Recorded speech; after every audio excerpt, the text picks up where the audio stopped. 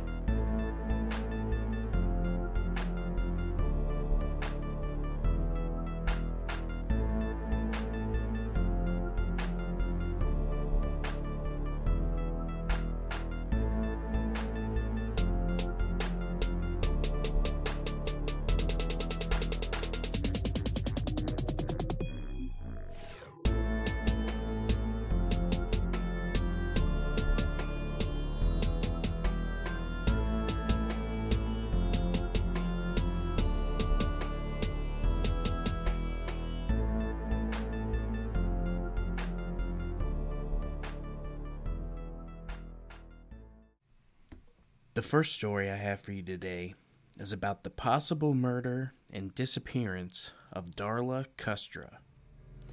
Darla walked everywhere she went, and on the morning of March 26, 2010, she started walking the almost 4-mile walk to work down State Route 57, where she worked at a plastics recycling center in Lorain, Ohio. Sometime between 4:15 and 5:20 a.m., Darla was either hit by a passing car or even possibly kidnapped.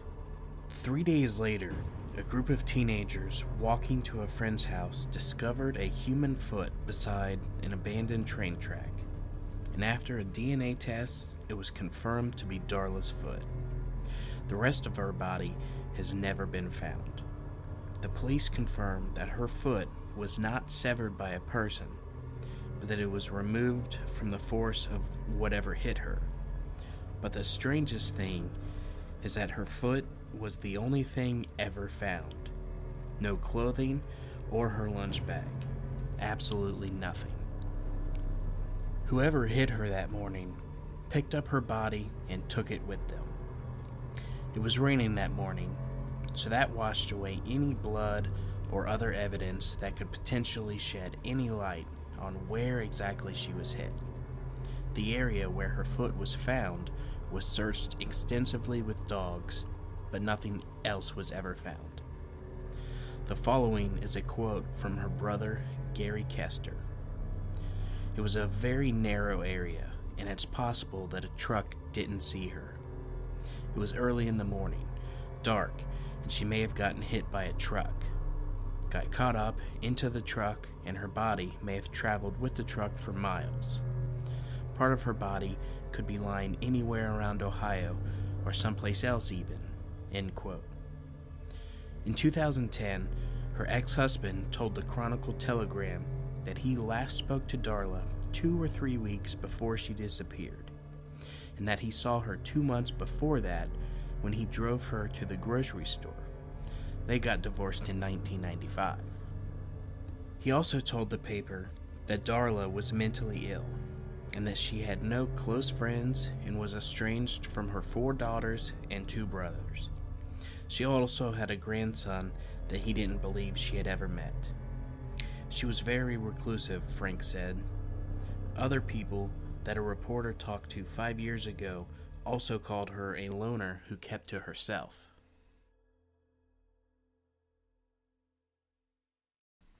This is another one of those stories that there just isn't any information on. It's considered a cold case that the police hope to one day solve. How can someone hit another person with their car or truck, then grab their body from the road and drive away with it? I just don't understand how someone could do that to someone's family and not let them have any closure. You gotta hope that the people will do the right thing, but some people are just so selfish that they can only think of themselves. I hope one day that whoever is responsible for this is brought to justice. The next story I have comes from yourghoststories.com, and I will be reading from the author's perspective. The story I'm about to unfold is one that has haunted me for slightly over a decade now, but it's just one of the many stories I have to tell of my and my fiance's paranormal experiences. I live in a small town south of Sandusky, Ohio, in one of the flattest topographical areas in Ohio. I've lived here 95% of my life, with just a short span in Colorado when my mother moved my sister and I there. Now that you have some background on me, let me explain that I grew up fascinated with the paranormal, and my mother is one of the most physically terrified people I know. Before I was born, she lived at my grandmother's house in a room that everyone calls the back room, which sat at the end of the main hallway in a 2-story house. She was highly into the occult, and I probably inherited maybe 25% of my mother's raw talent. It wasn't until I was 15 that I finally dabbled into something, and it was a major mistake. You see, around the age of 15, I was fascinated by werewolf movies, like The Howling and the American Werewolf movies. I was so into them that I started reading up on any real-life story I could find. This included rituals, societies, etc. One night, while staying at my grandmother's, I happened upon a ritual with a few words that had X's in place of letters. Well, it took almost 1/billionth of a second to realize what the words were, and at maybe 10 to 10:30 p.m., I decided to just read aloud the ritual. Now, let me state that the ritual called for some fire outside, and then it would turn blue and some demonic spirit would come out of the fire to bestow some wolf mark on you. Far-fetched, I know. I thought so too, which is why I didn't truly fear saying the incantation, and was just messing around. Well, nothing happens, no surprise. A little while later, and I went upstairs to bed, which happened to be that same back room I spoke of earlier. I laid down, put a random movie into the VCR, and I touched my lamp. After the movie was finished, the TV shut itself off from the sleep timer, and I clicked the lamp and started to fall asleep. It was pitch black in the room, and it was freezing, and this was summer break, which in Ohio was around 80 degrees on average. I hadn't fallen asleep yet, and maybe laid there 10 to 15 minutes, and my eyes were beginning to adjust to the darkness of the room. In the living room down the hall, I heard my grandparents' clock strike once, so 1 a.m. was the time. But suddenly, I could feel something behind me, looking down at me. I looked towards the door, which was the direction I was facing in the bed, laying on my left side. From behind me, I could hear this very deep and low-sounding breath, maybe 5 to 6 feet away from me.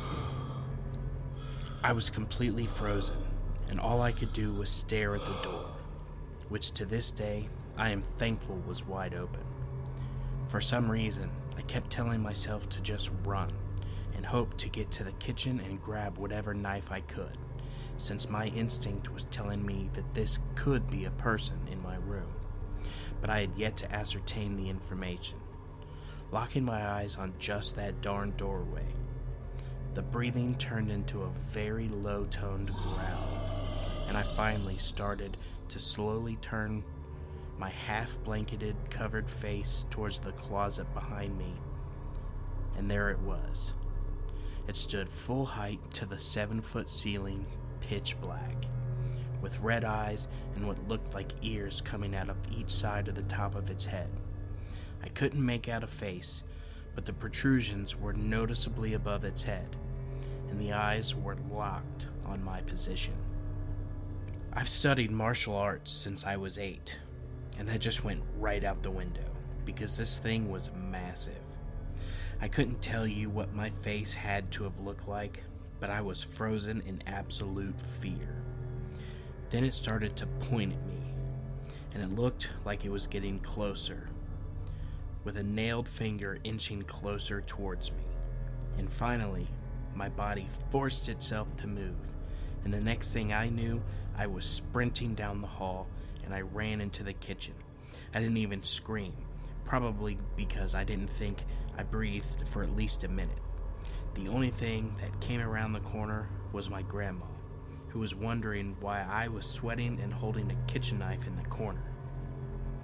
I explained everything, and I sat up the rest of the night in the living room on the couch watching cartoons. Don't worry, the story doesn't end there.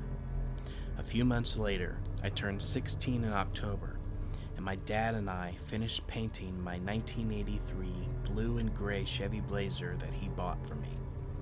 One of my friend's families owned the bowling alley one town over, so we all hung out there during the summer and fall, especially on the weekend when leagues weren't happening. One night, we were in my Blazer and driving to their house in an even smaller town than mine.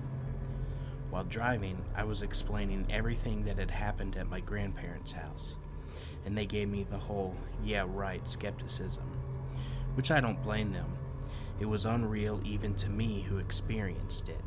We were driving on State Route 19, which goes through a lot of country, with fields and wooded areas on both sides of the road, and it was once again 1 a.m. We were planning to go toilet papering people in the smaller town, which had only one patrol car, who we also all knew growing up. Out of nowhere, one of my friends in the back seat yelled, "Look out!" and I thought for sure I was going to hit a deer and ruin my first vehicle. Well, it wasn't a deer that stood 15 to 20 yards from my car, no. It was a massive, almost the size of a bear, but it wasn't a bear. Its fur was orange with brown and gray hinted in it. The head was a canine's, and it was on all fours, at first. We were nearly pressed up against my windshield, blankly staring at this thing, looking right at us. 5 seconds, 10 seconds. I couldn't tell you how long it just stared at us. But then, we all nearly ruined my car seats when this thing just stood up on its hind legs, which were jointed like a canine and had some of the most massive shoulders I've ever seen. It stood maybe just a few seconds before bolting into a cornfield to our left. Superman himself couldn't have pressed that gas pedal as hard as I did, and needless to say, we didn't go toilet papering that night. Fast forward 8 years. I was a student and new father at a local community college and took a random film class for some fun and an easy A. I hadn't seen or heard from the thing in years, and trust me, that was fine by me. For our film class, we were required to make a short film, and luckily, I was placed in a group with actual film enthusiasts who made homemade films all the time. These guys were meticulous, and for one of our ghost scenes, we needed one of those showers with the sliding glass doors. Lucky us, my grandparents had one, so we decided to take some photos of the bathroom to see if we could use it as a scene transition. No one is at the house but us, and my grandmother's cat bolts out of the back room down the hallway, and we all look at the doorway, which is also connected to the hall. All of a sudden, we hear large footprints walking down the hall, but there is nothing there. These guys start flipping out and start filming up and down the hall, because we can still hear the footsteps like they're walking through us. Out of nowhere, we hear this god-awful growl and we ran our asses off.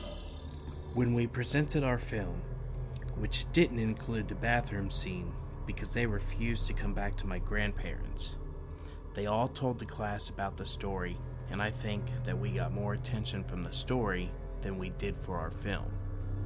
Fast forward another 2+ years. My fiance and I have a 3-year-old son, and we've dealt with many paranormal experiences wherever we move. Unfortunately, she leaves me and I move into my grandparents' house in order to save up some money and get in an apartment. My one thing I wanted was a room that wasn't the back room. And so we made a bedroom downstairs where their computer room used to sit. First night I go to sleep. I hear footsteps coming down the stairs, and the room was so cold my breath was slightly visible. There was nothing in the room, but a voice kept whispering, "You're back, you're back," for maybe a minute. And then it was gone. A few nights later, "You're back, you're back." It happened 3 other times, all random nights over the course of a few months. Finally, my mom found me an apartment, which I would rent with a family friend who was pregnant and needed a roommate. Fine by me, until the second to last night I would be at my grandparents' house. I woke up and I couldn't see, like a black sheet was covering my eyes, and I was choking. My arms were being held down to my bed, and the only part of my body I could move was my legs, which I flailed like a fish, but kept kicking just air. The growl was right in my ears, and finally I was able to move, and the darkness was gone. I ran upstairs and once again sat in that same living room I was in before, a decade in the past. The next day, my arms felt like I had lifted weights, and I found 2 black marks, one on each forearm, about the size of an average index finger, but mirrored. To be honest, they look like frostbite, and it took over 9 months for them to finally fade. My dad rubbed holy water on them. My fiance, a Wiccan, tried spells and healing ointments, nothing. Eventually they went away, but they literally would hurt for months if anyone touched them. I'm 26 years old now. My fiance and son moving into the apartment with me after my roommate left to be with her baby's father. This is the first place I've lived in over a decade with no real paranormal activity. And I'm not going to lie, it's the best feeling in the world. Moral of this story: even if you think something is fake, do not fool around with it. Especially if you're some naive teenager who thinks that it's cool to play with demons or spirits. Trust me, it's only cool to the spirits, who just found another idiot to torment.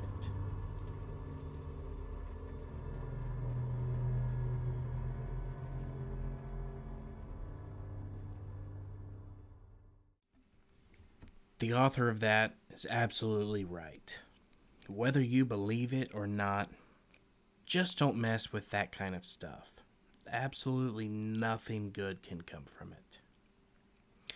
Now, the final story that I have for you comes from the same author as the first one. Once again, I'll be reading from their perspective. Recently, I posted my first paranormal experience that affected my life ever since, and it's posted on here titled Playing with Fire. I'm explaining that to you if you want to know where my paranormal experience started, and that this is a different experience altogether, hopefully unrelated to the previous one. My fiance and I were parents to a beautiful boy, and we had just moved into a new apartment in Bellevue, Ohio, very close to my hometown. This apartment was very nice, with a full basement and an upstairs where our bedrooms and bathroom were located. For months we lived there, and didn't feel anything unusual about the house. But there's always a beginning to something, and ours was just about to start. One night, we were sitting downstairs watching television, and our son upstairs began to wail his head off, which wasn't unusual considering he wasn't even a year old at the time, and might have been scared of the dark for all we knew. My fiance had me go upstairs to get him, and the hallway in the upstairs was chilly, but nothing out of the ordinary. He was pointing at the corner of the room when I walked in and turned on the light, and I didn't see anything and thought he was just afraid of the dark. I carried him downstairs and he calmed down, sitting with my fiance on the couch. That night, though, we kept feeling like something was staring at us from the top of the steps. Now, I don't mean standing and looking down at us. I mean like crouched down looking at us with a screaming face. We both described a feeling in our heads of what was looking down at us. A month goes by, and we would just occasionally get the feeling something was watching us. I would especially feel it as I played World of Warcraft at night with my guildmates, who were all real-life friends. I'd tell them through Ventrilo that I felt like I was being watched constantly, and would turn around thinking someone was standing behind me on the steps. My friends knew that I had a bad run-in with an entity in the past, and thought that I was just being paranoid, which is a very plausible thing, but I remember always feeling watched at night. A couple weeks later, I was coming home from work, and my fiance calls me frantic on the phone. She was in a panic that someone was trying to get into the kitchen through the basement door, and she wedged my son's high chair to stop the door from opening, but it was constantly pounding from the basement side. I floored it to get home, and by the time I got there, she was hysterical and begged me to check it out. I grabbed an old flashlight and a large kitchen knife and went outside to the metal door that opened downstairs into the basement near our washer and dryer. I didn't see anything downstairs, though I didn't stay long due to the fear of spiders, and checked the steps as well, which didn't show any signs of damage from the pounding. My fiance was having trouble sleeping after that, which I don't blame her. Eventually, everything started to settle down, but we'd come home to random stuff moved in the kitchen or off the dining room table. My work sold small tape recorders, and I bought one, and we decided that we were going to set it in our dining room while we left for a few hours one day. When we came home, we played it back and could hear random sounds around the house, such as doors or cabinets opening and closing. The only thing that puzzled us was this super quiet whisper that we were just unable to make out. But it sounded like two people talking to each other, to the point where we couldn't make out the words even with headphones on and complete silence in our house. We tried a few more sessions, hoping to get more voices, but would rarely even hear doors opening, so we thought things were dying down finally. A few nights later, though, my fiance found out that we were wrong. We were downstairs watching The Price is Right one morning, and she explained to me that she saw something hovering over our bed one night. She described it as a little boy hanging, like by a noose, from the ceiling fan, and he was looking down at her. Naturally, I freaked a bit, because that is pretty creepy to think about. She said that he was just staring at her, and that she was afraid to wake me up. This obviously caused me to have trouble sleeping, but we didn't see anything for a while once again. It was apparently my turn, and one night I woke up to a bright light behind me, which is where my fiance was positioned. I remember turning around and seeing a luminescent female face was hovering over my fiance, but all I said to it was, "Go back to sleep, sweetie," and I rolled over and fell asleep. When I woke back up, I started replaying what I saw, and I couldn't believe that I didn't react differently to the spirit hovering over my wife. My worn-out brain literally just said it was my fiancé when it clearly wasn't. I explained to her that I believed something was hovering over her, and we began to do some investigating around the house. When we walked down the hallway, we noticed hundreds of handprints strewn across the wall, which were childlike, but well out of reach of our 1-year-old son. They were slightly under my chin in height, and I'm 5'8". They were covering every inch around the wall towards our bedroom door. The prints are what I imagine it would be like if someone had oily palms and rested them on a wall for a while. Now, we've walked down that hallway hundreds of times, and those handprints were recent, and some had scratches going down them, like short fingernails scratching plaster or paint, not like a claw of some animal. Unfortunately, my fiancé and I had a falling out for a while, in which I helped her move back to her mother's house, and I moved back to my grandparents' house. Our landlords never really gave me any clues about the residence, and I attempted to find out some history on the property, but didn't really turn anything up significant. They recently sold the property though, and the realtor company my grandmother works for, and seemed really upset when buyers would back out of it. In fact, I'm not sure if anyone ever did buy it, but I do know that the landlords moved south to Kentucky due to our local Ford plant closing, and the husband worked for Ford. Considering the house was in the middle of the town of Bellevue, Ohio, I was shocked it had such paranormal activity.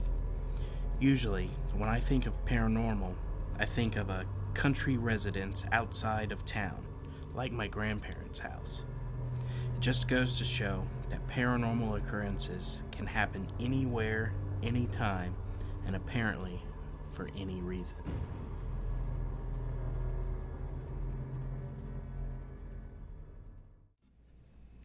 Well, that's going to do it for today. I hope everyone enjoyed the stories, and if you did, please rate and review on Spotify and Apple Podcasts. A 5-star rating goes a long way to helping others find this podcast and helping it grow. Don't forget to join on Facebook and follow us on Instagram. If you do enjoy the podcast, please consider helping to support the show by joining the Ohio Unsolved Patreon. There's 3 tiers to choose from, all with their own benefits. Working full-time and doing an episode a week leaves me with very little free time to do much else. But the 3rd bonus episode will be up next week. Thank you to my patrons who are still with me, Professor Jacket, Greg, Phil, and Samantha. You guys are awesome for sticking around. Thank you all for listening, and make sure to keep your doors and windows locked, and stay ready for Ohio Unsolved.